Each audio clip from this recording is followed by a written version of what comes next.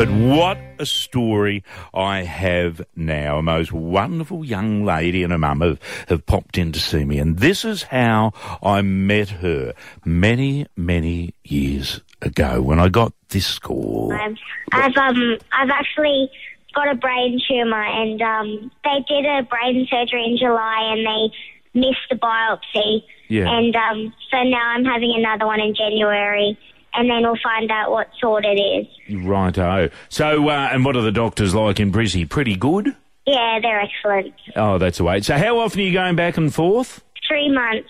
Every 3 months? Yeah, but that's enough about me. My little friend I met in the hospital, his name's Declan Hegarty. Yeah. And he's got a multiform glioblastoma stage 4, a 0% survival rate. Yeah.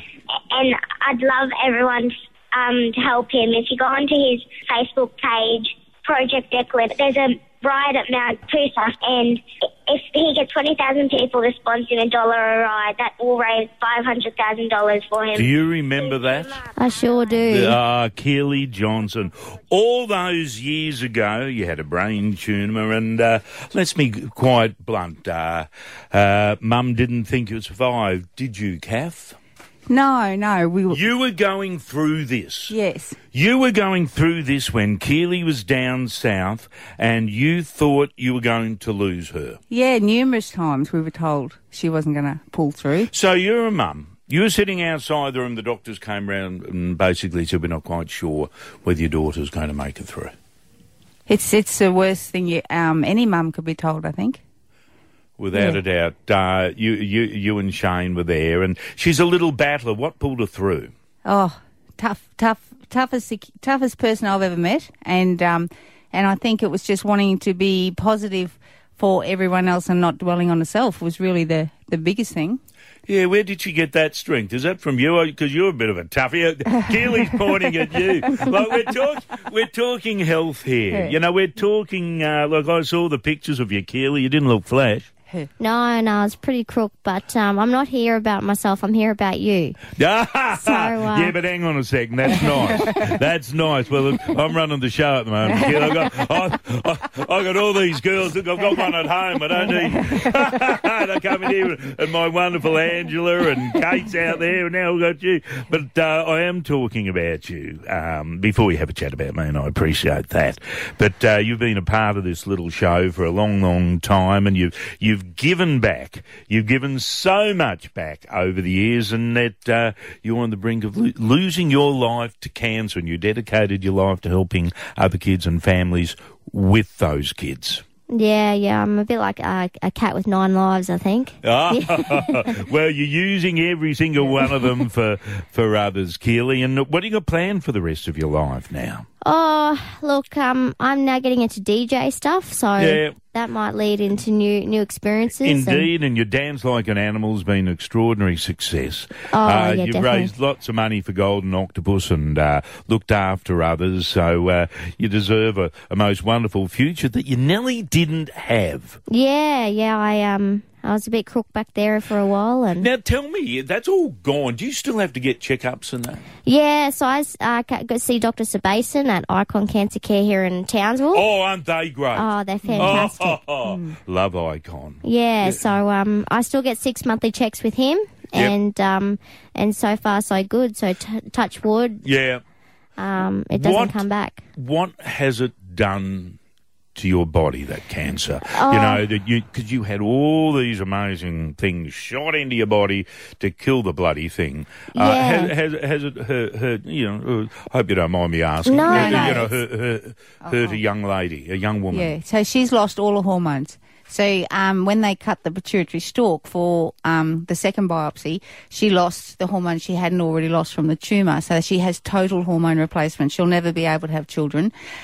She swells up all the time because she has no cortisol, and she takes all the tablets that we would normally have from normal hormones. She takes them as replacement. So, so she struggles a bit with that. And if she was to walk outside there and break her ankle, she can't raise her blood pressure because she has no cortisol. So she has to be injected with hydrocortisone or she will die in front of you. So there's all those things that are probably more serious than the cancer, but she doesn't dwell on it. Half the time she forgets to take her emergency cortisol with her wherever we go, and even forgets to tell people that that's what it could happen to her because she's so used to it. And now she's actually losing her hearing, and we think that's from the chemo. So she's just got a hearing aids given to her. Not given to her, she's paid $3,500 for hearing aids. They're up there, aren't they? Yeah, because she's lost hearing from the chemo. So, yeah, there's the kids. Wow. The kids end up with a lot of long-term problems. Yeah, and you've seen a lot of them because I know you've, Yes. That little fella you talked about there, Declan, he passed away. Yeah. She's lost a lot of friends over this time. Yeah, lots of little fellas. And I remember the day Declan was dying, and it was so hard as a mother to see a young child do this, but she was on the phone on speaker to Declan, talking to him. He was unconscious at the time, but she said, "I'll see you up there when you're kicking a soccer ball around and you're running around again." And that's heartbreaking to see a little child saying that to another child that's passing away. Yeah. His mother rang me. Yeah, Dallas. Yes. You guys are absolutely amazing. Yes, Keely, what do you want to say? Well, where do I start? It all started 13 years ago with me sitting on the back seat of a car at 12 years of age, heading to Sydney to see if Charlie Teo could operate on a tumour in my brain to get a biopsy, and I rang you up for Secret Sound. He didn't operate, but I was operated on in Brisbane, where I met a little man named Declan Hegarty, who became my best mate. A tumour in his spine had put him in a wheelchair, and it was glioblastoma. And I wanted to help raise money for his treatment and save him. You helped me from that very day, whether it was selling my jewellery, selling raffle tickets, or collecting donations for him and others. Every single week I rang up to tell you how I was going when I was on chemo. It was while I was on chemo I started my charity when I had lost little Declan then, but I had met so many others that needed our help. You helped me to get the word out, and the Golden Octopus Foundation was born. That was 2015. We helped families right across Australia, raising over $1 million from before the charity was born and after. And I have travelled right across Australia to help them, making wishes come true and singing to raise money for them. You were there when I came back from chemo and drove my old 75 Series ute into Bushy Beach. Then the town had fixed up for me. You were there from filming for my story on Channel 9 and when my cancer came back.